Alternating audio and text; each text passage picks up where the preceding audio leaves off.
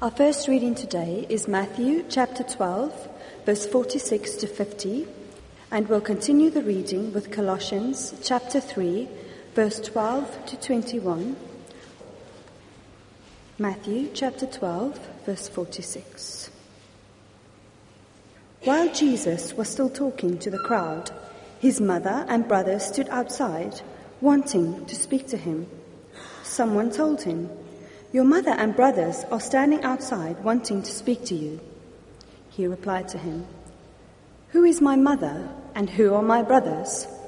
Pointing to his disciples, he said, "Here are my mother and my brothers. For whoever does the will of my Father in heaven is my brother and sister and mother."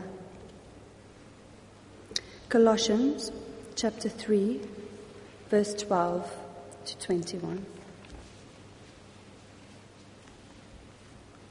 Therefore, as God's chosen people, holy and dearly loved, clothe yourselves with compassion, kindness, humility, gentleness, and patience. Bear with each other and forgive whatever grievances you may have against one another. Forgive as the Lord forgave you. And over all these virtues put on love, which binds them all together in perfect unity. Let the peace of Christ rule in your hearts, since as members of one body you were called to peace. And be thankful. Let the word of Christ dwell in you richly as you teach and admonish one another with all wisdom. And as you sing psalms, hymns, and spiritual songs with gratitude in your hearts to God. And whatever you do, whether in word or deed, do it all in the name of the Lord Jesus, giving thanks to God the Father through him. Wives, submit to your husbands, as is fitting in the Lord. Husbands, love your wives and do not be harsh with them. Children, obey your parents in everything, for this pleases the Lord. Fathers, do not embitter your children, or they will become discouraged. This is God's word. Jolise, thanks for reading for us. Well, good morning, brothers and sisters. We don't often say that kind of thing, do we? It sounds very slightly quaint, but we could. It's a way the Bible often speaks of church as God's family, brothers and sisters. You'll need to be in page 978 in Matthew 12. For those that don't know me, I'm Simon Pedley, one of the ministers here, and we're going to be looking at those last few verses of Matthew chapter 12. Let me pray for us as we do that. Heavenly Father, thank you so much that these words on these pages are your words, words that we long for you to write on our hearts, words that we long for you to take and embed deeply in our lives so that we might live by them and glorify you more. In Jesus' name, amen. So who is your family? I guess you could answer that in two ways, couldn't you? You could talk about your physical family, your brothers and sisters, your parents, perhaps your spouse, your children. Or you could talk about church family. And both of those levels of family are here in this room. All of us are members of physical families in some way. And together, Jesus' followers are a spiritual family in God's household. And the two intersect in a gathering of people like this. And in our passage today, Jesus' physical and spiritual families intersect, or rather they kind of collide in a slightly awkward moment, which we'll get to in a second. Now, if I were to say to you that the Bible is pretty positive about spiritual families, that would qualify as an understatement deserving of some kind of prize. The Bible backs family relationships in every sense in a way that outshines every other writing or culture or social movement that there's ever been. It's as positive about physical family as you can get. More pro-family than societies which are famous for being pro-family. I don't know who registers in your mind as the most big on family groups in the world. Maybe the Italian mafia, they're known as being big on family, aren't they? Or London's old-time East End gangsters, you know, the kind of people who happy to do away with anyone who gets in their way. But when it comes to family, there's an unshakable loyalty. And we'll see in a moment that Jesus himself acknowledges that often even the criminals of society treat their families well. All of which might make these verses slightly uncomfortable reading. Doesn't it feel, I don't know if you picked this up as we read, as if Jesus is being rather casual and dismissive towards his physical family? So verse 46 of chapter 12, page 978. Jesus is mid-speech when his mother and brothers arrive. Now, by the way, Jesus had brothers and sisters. I don't know if you were aware of that. Some people are surprised by that. We know of his parents, Mary and Joseph. We talk about them every year at Christmas. But the Bible also mentions that Jesus had, younger siblings. One place that they're mentioned, you might want to just flick to, is one page forward in chapter 13, verse 54. When Jesus goes to his hometown in verse 54, people are amazed by his power and his teaching. And in verse 55, they say, "Isn't this the carpenter's son? Isn't his mother's name Mary? And aren't his brothers James, Joseph, Simon, and Judas? Aren't all his sisters here with us?" So Jesus had a pretty big set of siblings, 4 brothers and a number of sisters. I don't know what counts for you as a big family. 4 brothers, at least 2 sisters, plus Jesus, that's 7 at minimum. That's a big family in my book. And now that we've got 1 son, 2 is a big family in my book. These brothers and sisters and mother of Jesus arrive mid-speech, and someone lets Jesus know that they're at the door waiting for him. It's one of those moments where someone hands the speaker a little card and he has to interrupt his speech and say, "Will the person with the red VW please go and move it from outside?"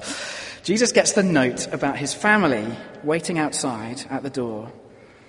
And before he goes to see them, he says that line in verse 48.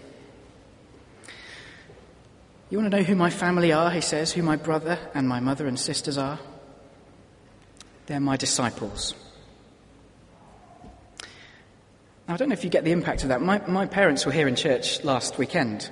Imagine if my mum had been trying to find her way to talk to me, and I'd been in a conversation with somebody, and as I noticed her coming towards me, imagine if she'd overheard me saying, "You know who my mum is, who my family is?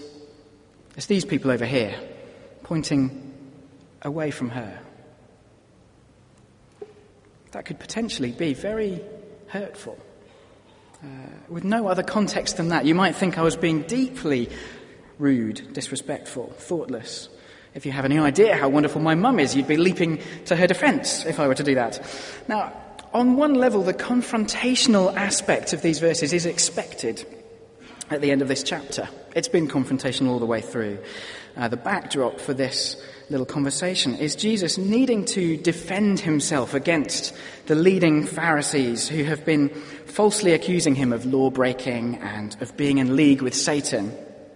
And essentially, throughout the chapter, he's been putting a black and white choice in front of people. He's been saying, "You're either with me or you're against me." Or as verse 30 of chapter 12 says, "If you're not with me, you are against me." He's drawing a line on one side of which are his followers, those who accept him and come to him. They are in. But on the other side are those who irrationally reject Jesus, who won't come to him no matter how much evidence they see. And they are out, says Jesus. It's a very stark division, in or out. When you encounter Jesus, it is our reaction to him that determines whether we are in or out in this sense. And this morning's passage brings that whole in or out discussion to a conclusion in terms of family. Again, making that stark contrast. You're either in Jesus' spiritual family in this kingdom sense, or you're not. And you can see the point he's making, but why does he draw his family in with such apparent callousness? So a little bit unusual this morning. We're going to spend some of our time making sure we know what Jesus isn't saying about family before we open up what Jesus is saying.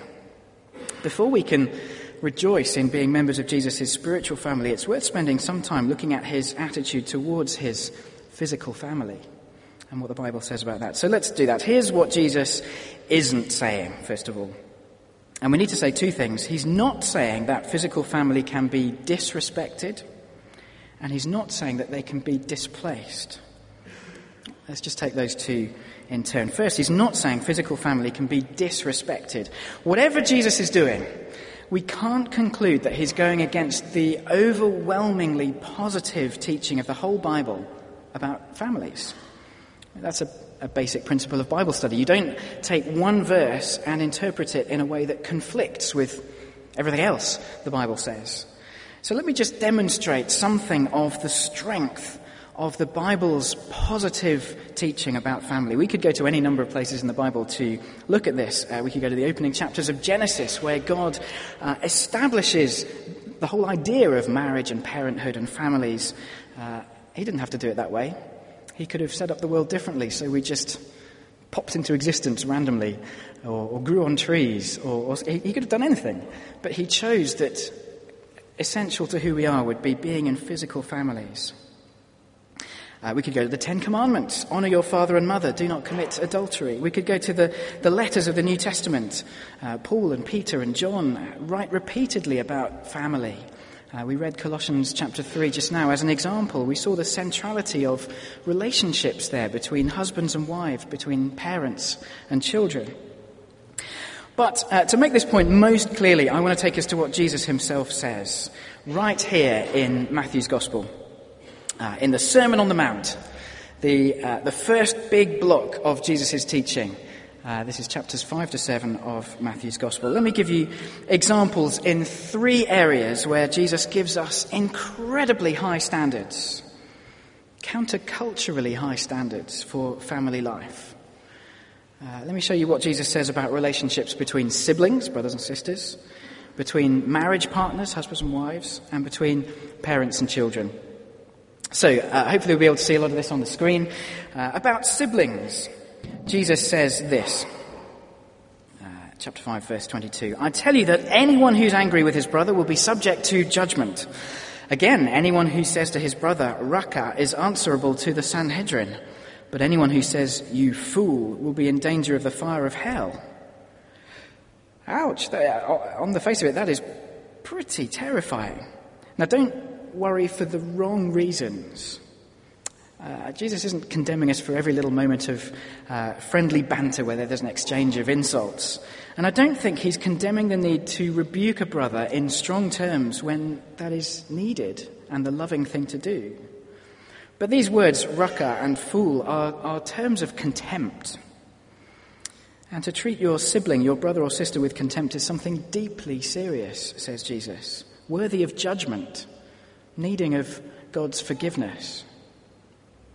And later Jesus adds this, if you greet only your brothers, what are you doing more than others? Do not even pagans do that? And by implication, Jesus thinks that showing appropriate honour and respect to your siblings is so basic an element of godly living that he can assume everyone in the world has a conscience about that will tell them to value and uphold sibling relationships. Now, these words are more of a challenge to our society, I think, than they were to the society of Jesus' day. We're much more used to social independence and mobility. That maintaining sibling relationships is more complex for us often.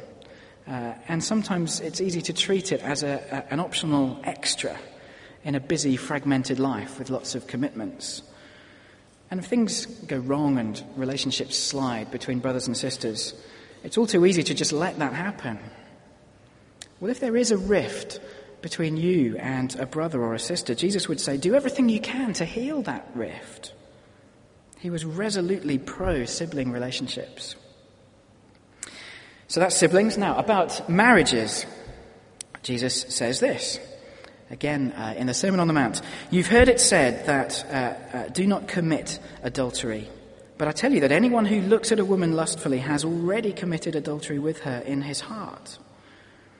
And later on in the same chapter, Verse 31, "It has been said, anyone who divorces his wife must give her a certificate of divorce. But I tell you that anyone who divorces his wife, except for marital unfaithfulness, causes her to become an adulteress." The exclusively faithful relationship within marriage is to be guarded at all costs, says Jesus. On the one hand, staying faithful is paramount and is not just measured externally by whether you've slept with another person, but internally by whether you've looked lustfully at another man or woman, whether in real life or on TV or in a magazine or on a computer. And on the other hand, staying together is essential. There was a very familiar cultural change going on in Jesus' day. The legal authorities were making it easier and easier and easier to have a very quick divorce. And does that sound familiar? Apparently, this summer, Liz Hurley was divorced.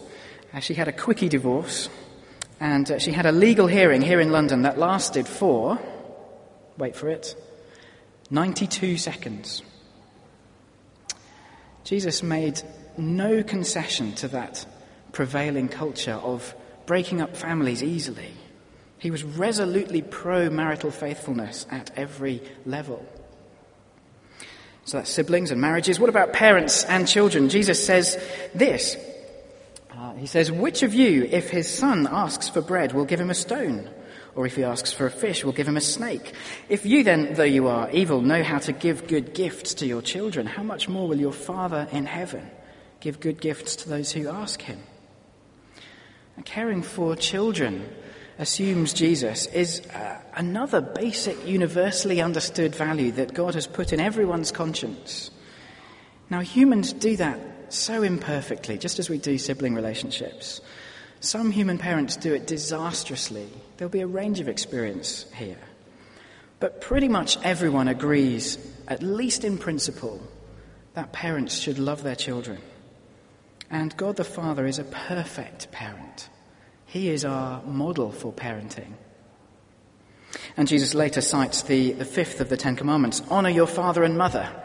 He was resolutely pro-parent-child relationships. So siblings, marriages, parents and children, Jesus, more than anyone else who's ever walked this earth, puts premium value on family relationships. And that is the context of these events in chapter 12. We need to see his comments in that light.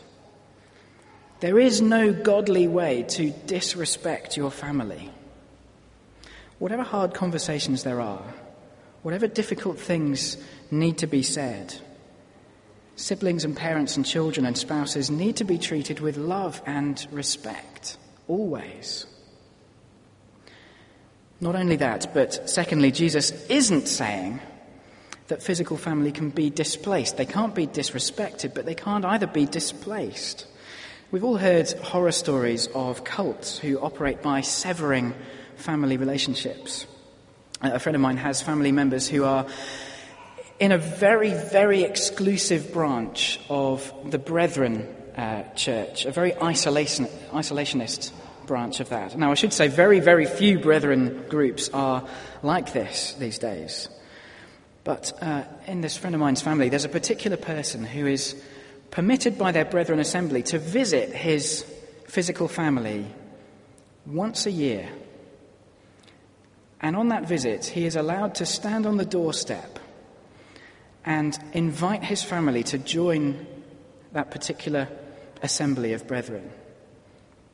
And if, as they say every year, they say no, he then has to walk away. That is how some groups, some cults operate, by dividing people from their families. It's a horribly sad situation. But in lesser ways, in church circles more like ours, some people's experience is that friends join a church and then neglect their physical families as a result. Now, obviously, in anyone's life, there's a limited amount of time and responsibilities to be juggled, but could Jesus be suggesting that family relationships and responsibilities should basically be displaced by the church? Now, we'd be rightly repulsed if that were so. It would go against the whole Bible's teaching. And again, we can look at Jesus' own teaching in Matthew's Gospel about this. Here's Matthew 15, verses 4 to 6. Jesus is speaking. Jesus says, citing the fifth commandment, God said, "Honor your father and mother, and anyone who curses his father or mother must be put to death. But you, the Pharisees, say that if a man says to his father or mother, whatever help you might otherwise have received from me, financially, is a gift devoted to God, he is not to honor his father with it. Thus, you Pharisees nullify the word of God for the sake of your tradition." Did you see what's going on here? The Pharisees are encouraging people to give financially to religious stuff, to the work of the temple, even if it means neglecting parents who are in desperate need of care. And Jesus won't have any of it. He won't allow a simplistic view which says commitment to God trumps commitment to family whenever there's a choice. And that is precisely because God has commanded our commitment to families. Commitment to family is part of our commitment to God. So if your parent is destitute, don't ignore them in order to give to the church. If there's a family emergency on a night in the week when you're expected to attend something at church, don't neglect that responsibility to go to hospital with them, whatever it might be. Even as Jesus died on the cross, he was making sure that his mother, Mary, would be properly cared for. This is John 19:26. Jesus entrusted her to the Apostle John's care. His spiritual commitment to die for the sake of the world didn't override his commitment to care for his mother. So coming to Jesus doesn't mean that your physical family becomes displaced as a sort of inconvenient sideshow or an unspiritual distraction. Quite the opposite. A husband or a wife that comes to Christ should be even more committed to their spouse than before. There should never be a hint of withholding love from someone in your family because they're not part of the Christian club.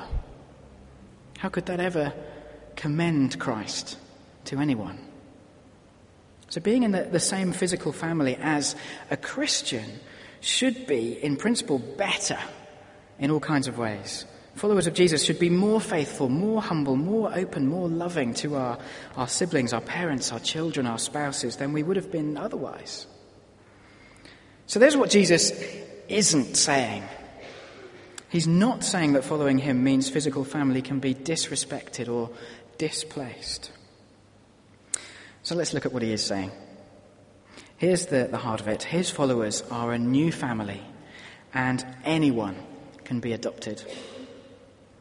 His followers are a new family. It's a different kind of family, and the whole point of Jesus' interaction here is to point out what gets you in and what doesn't. What gets you in, what qualifies you, is verse 49, being a disciple.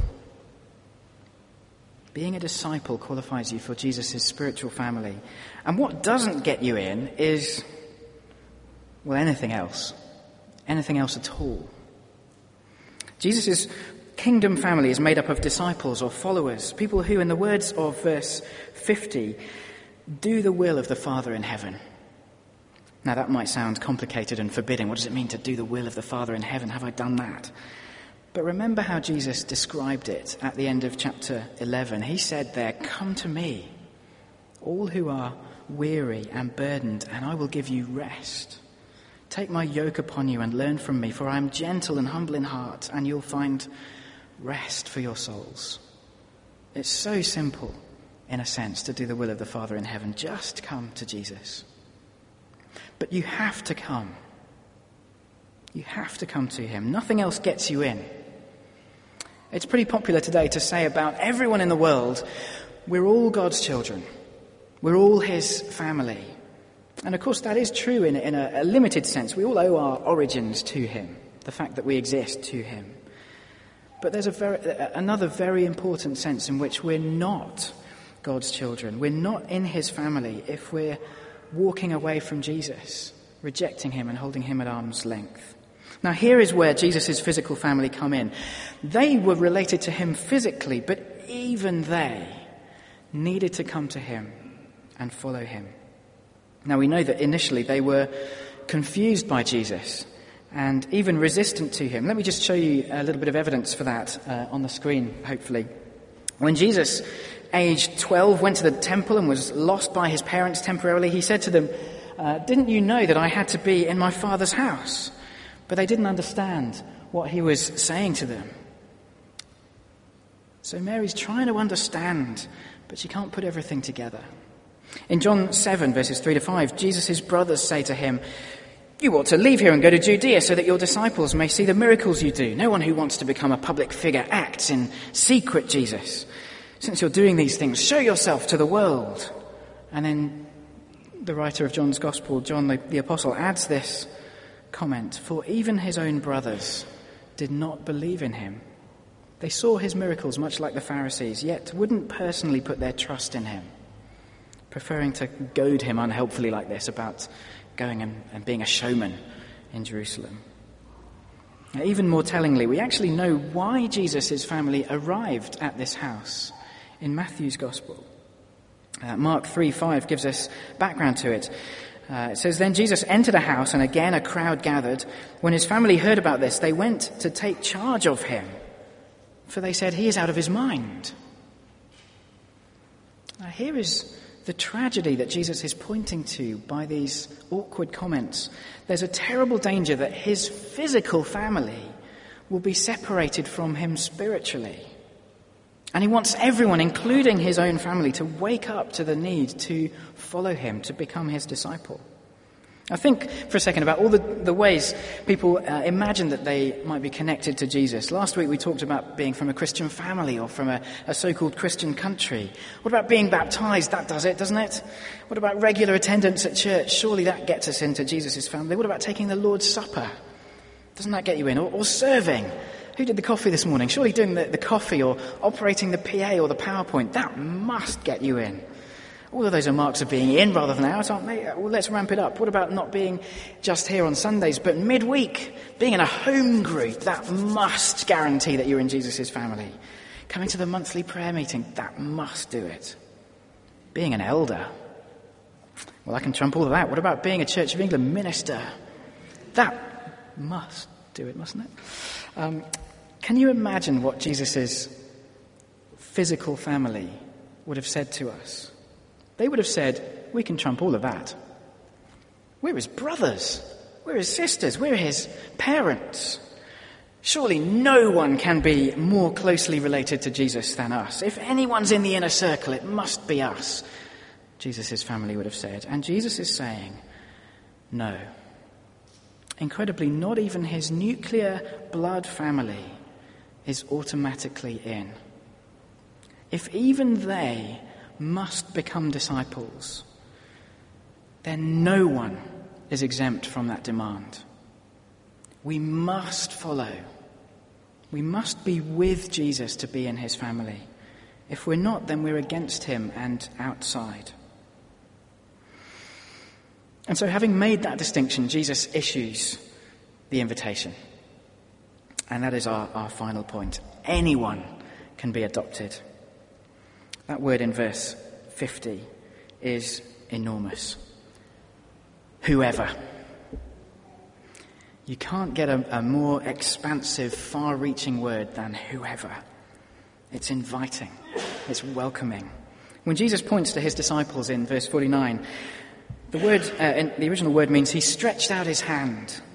He's not just indicating something limiting, "You must follow me to be in my disciple." He's also issuing an invitation to everyone who's listening. Whoever, come and follow me. Any of you, and you can become my brother, my sister, my mother. I read a story recently, a very silly but rather endearing Terry Pratchett story called Truckers. I don't know if any of you read that. It's about a bunch of gnomes who live in a department store. Go with it. Now, these gnomes, they live in a department store, and they don't believe the world outside exists. For them, the department store is it. There's nothing else. And they're a lovely family. They're very sweet. But they're in terrible danger because the store is going to be demolished. And their only hope is to get together on a lorry and be taken away from the store before it's all demolished. And it's all been arranged for them. It's so simple. All they need to do is get on the lorry. And the only thing holding them back is their skepticism about the outside world. They just don't believe it exists. And so all the way through this little story, there's agony and there's argument and frustration and division. But one by one, family by family, they're persuaded. And they go and get on the lorry. And at the end of the book, there's this lovely little picture of a tiny little bunch of gnomes on a lorry, all going to safety and looking up at the big open sky and going, wow, it really existed after all. A stupid little illustration, but nothing needs to hold you back. Come to Jesus. Anyone can get on that lorry and together as a family be rescued. Now, maybe Jesus' family, standing at the door, maybe they heard his words and saw his invitational gesture. Maybe they realized that there was an invitation there. And you know what the wonderful thing is? Eventually, they came. We need to finish the story of Jesus' family. Let me show you a few verses on screen about that. 1 Corinthians 15 says, Jesus was buried, he was raised on the third day, then he appeared to James. The context tells us that is James, the Lord's brother. Acts chapter 1 says, after Jesus' suffering, he showed himself to the apostles and gave many proofs that he was alive. They all joined constantly together in prayer, along with the women and Mary, the mother of Jesus, and with his brothers. Now, this is the last time Mary's mentioned, but it seems almost certain that the beginning of Luke's gospel relies on her account of the birth of Jesus. And then in 1 Corinthians 9, the Lord's brothers are listed as ministers along with the apostles. And Acts and Galatians show that James, the brother of Jesus, became the leader of the church in Jerusalem. James is probably the author of the biblical book of James, and the book of Jude is probably written by one of the other brothers. Now, why go through those details? Well, an aside and then the main point. The aside is this. Isn't it reassuring to know that Jesus' own family came to believe in him? If anyone had private access to information that would disprove his divinity or his messiahship, surely they were the ones. And they clearly weren't gullible people. Their early skepticism shows that they weren't easily won over. I don't know about you, I find that comforting, that they eventually came to believe. But the main point is this. Anyone can be adopted. Even the most proudly resistant people. Let's illustrate this. I hadn't had this thought before this week, but imagine the first conversation between Jesus and his brother James after the resurrection. Imagine they meet for the first time after Jesus died and rose again, and for the first time in years, James looks Jesus in the eye and says, okay, Jesus, big brother, I'm so sorry for holding out on you. I just didn't want to worship you as God. Who would want to worship their big brother as God? But I can't deny it anymore. Please let me come to you. Please let me follow you. I want you to be my brother in a better sense, in a permanent, eternal sense. And I don't know what happened at that meeting. I imagine in my mind a huge bear hug, one of the biggest of all times, and probably tears being shed. And whatever awkwardness between them was finally destroyed and displaced from that moment on by a relational closeness and trust that could never be taken away. Nothing needed to hold James back. He just needed to come. Nothing needs to hold you back. You just need to come. Jesus' own family finally realized that they were on the outside and needed to come in, and they came in. Anyone can come, even the skeptical brother that's spent his life pushing Jesus away. Anyone can come, even the Pharisees who've been so antagonistic all the way through this chapter. We know of several who did come to Jesus. The Apostle Paul was one of them. Anyone can be adopted. So 2 things as we finish. Join the family and be the family. Join the family. Maybe you've always thought that you're in by default. for whatever reason you imagined that Jesus wouldn't exclude you when it comes to his kingdom, either because you're such a good person in your books or because of your Christian connections in some way, I hope you see from this, you can't make that assumption. If not even Jesus' own physical mother and brothers and sisters could make that assumption, if even Mary, the mother of Jesus, needed to put her trust in him and follow him, then so does everyone else. You can't assume you're in, but nothing needs to keep you out. It doesn't matter how long you've spent resisting Jesus, like his brother James. It doesn't matter how often you've used his name as a swear word or spoken against Christians or avoided church. It doesn't matter how much pride you need to swallow, how much of a climb down it would be to come to Jesus. If you just come to him, he won't hold any of that against you. He will welcome you as a brother, as a sister. There'll be a bear hug from Jesus, metaphorically, and I guess one day in reality. Maybe tears as you're welcomed back into the family fold. Join the family. And be the family.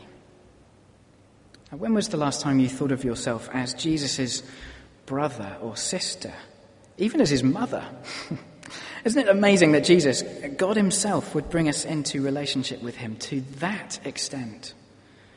That Jesus would want to say, I'm Rob's brother, I'm Aaron's brother, I'm Phil's brother, I was going to name a name, I'm someone's mother, but I know, that doesn't work, does it? I'm her son. Yes, that works. Think of all the ways that Jesus could have described us here. Ways that he does say in other parts of the Bible. His servants, his subjects under his rule, his citizens populating his kingdom, his students sitting at his feet to learn from him, his co-workers serving together in the harvest field, his friends drawn into personal relationship with him. Those things are all true and mentioned elsewhere in the Bible, but here perhaps the most intimate picture of all. Brothers, sisters, mothers. We're drawn in not just to Jesus' extended family, but to his nuclear family. What a privilege. So when you look around this room, do you see your family? Do you see not just fellow church-goers, but your family in Christ? This is a place for family relationships between all of us. So let's get to know each other. Let's let the guard down. Let's be absolutely real with one another. Let's share life together. Let's sit down to eat together. Let's make time and space for quality moments together as family. Let's share each other's joys and sorrows. Let's laugh and cry with each other in good times and bad times. If my little sister, my real little sister, my physical little sister was in trouble, there's nothing I wouldn't do to help her. If my physical little boy, Joel, was hurt, I'd be there quicker than you could say anything. Jesus has gone there first for us. He laid down his life for his brothers and sisters. There's nothing he wouldn't do for us. Our big brother, Jesus, gave himself for us. So let's honour him by giving ourselves for each other. Join the family, be the family. Let's pray. What a privilege it is, Lord, to address you as Father and to count Jesus as our brother. It is extraordinary to be so freely adopted into your family, brought into such close, intimate relationship with you. And Lord, knowing that, would you transform our relationships with one another? Would you help us to count each other as brothers and sisters for whom we would do anything, for whom we would lay down our lives because Jesus has laid down his life for us? And would that bring great glory to you? Amen.